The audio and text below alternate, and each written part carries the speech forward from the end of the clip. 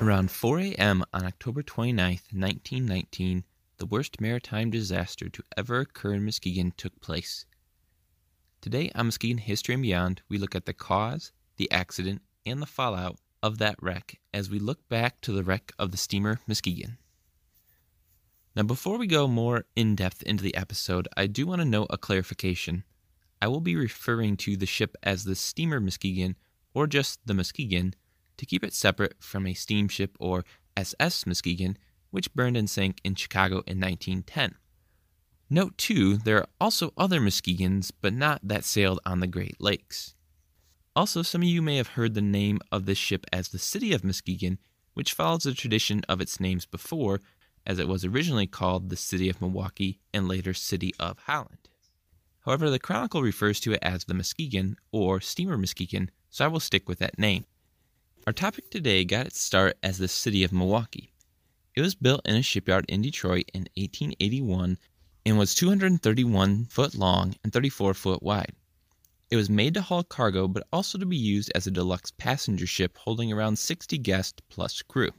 The ship was a side-wheel steamer with big paddle wheels powered by steam to propel it forward. Throughout its life, it made many trips between the three big ports in Lake Michigan: Chicago, Milwaukee, and Muskegon. The ship, though, tended to have bad luck and was in accidents and dealt with mechanical issues frequently. The ship was sold to a resident in Holland and there took on the name City of Holland. Eventually, the Crosby Line would buy the ship for use in the route between Muskegon and Milwaukee. In 1919, the Crosby Line gave the ship a tune-up and made repairs on it before the season began. However, by the end of the season, the ship seemed to be having some issues which may have contributed to its wreck.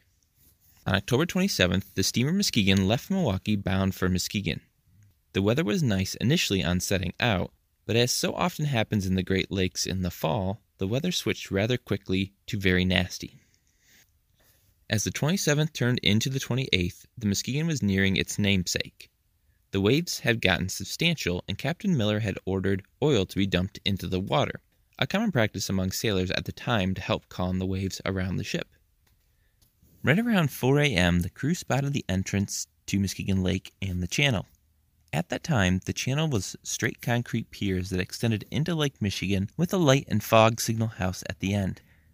As the Muskegon tried to make the turn into the relative safety between the break walls, a large wave lifted and pushed the ship into the southern pier.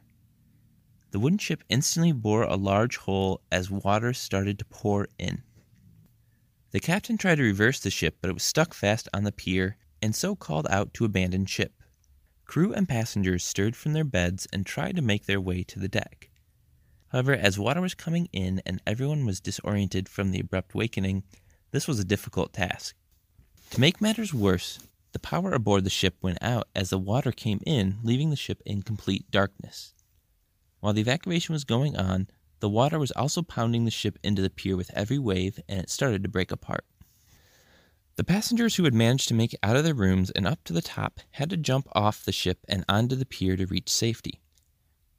Thankfully, for these people, the assistant lighthouse keeper, R.J. Jackborski, had noticed the ship's plight and had sounded the alarm and rushed to the scene with a flashlight in hand. With his light, he managed to help guide those who had escaped to the pier, and he was later recognized by the state representative and Coast Guard. The other hero of the wreck was second mate Fred Stevens, who guided passengers to safety until the ship was destroyed, and had to be rescued from the chilly channel water where he was clinging to a piece of wreckage. It had taken roughly 10 minutes from once the Muskegon hit the pier until it was turned into driftwood. It was quickly obvious that not everyone had made it out of the ship before this time, especially those who were in the lower decks on the ship on the side that had struck the pier. Searches for the bodies began at once and expanded with daylight.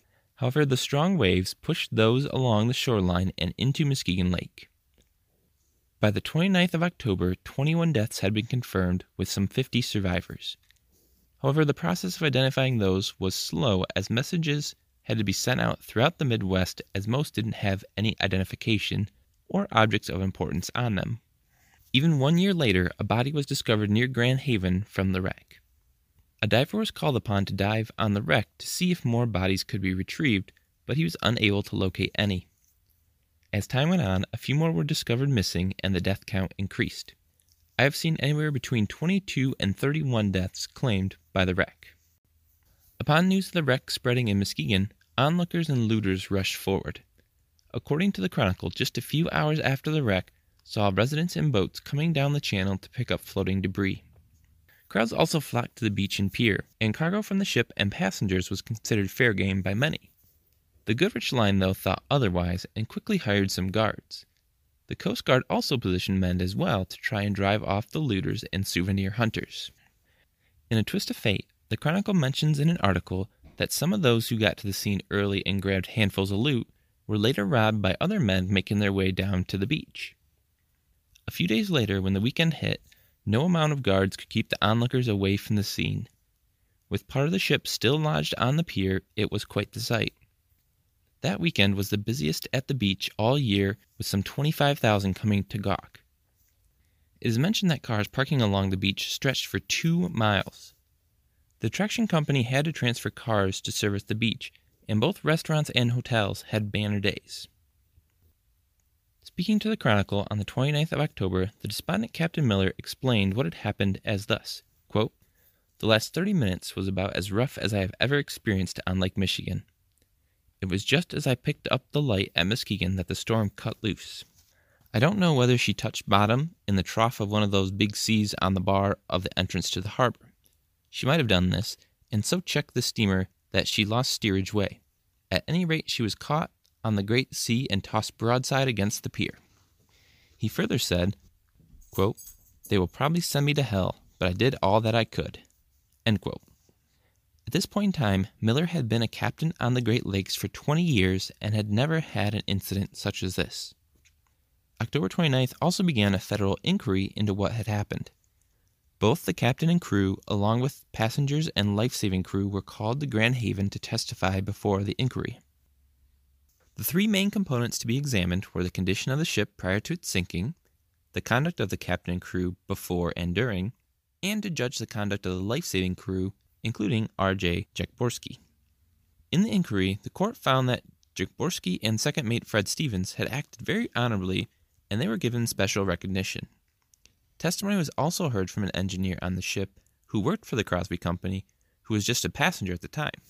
He had said that he thought the engines sounded like they weren't working properly and had a bad feeling about the trip, but he also mentioned that he thought that if the ship had 15 more seconds, it could have made the channel without incident. It seems the inquiry found no fault and ruled it an accident. By November 1st, the U.S. government declared that what remained of the ship would be removed as it posed a risk to navigating the channel in rough waves. The insurance company for the Goodrich Line also declared the ship a total loss and said it was formally abandoned. In 1920, the government began work on cleaning up the wreck and finished it in time for the height of the shipping season.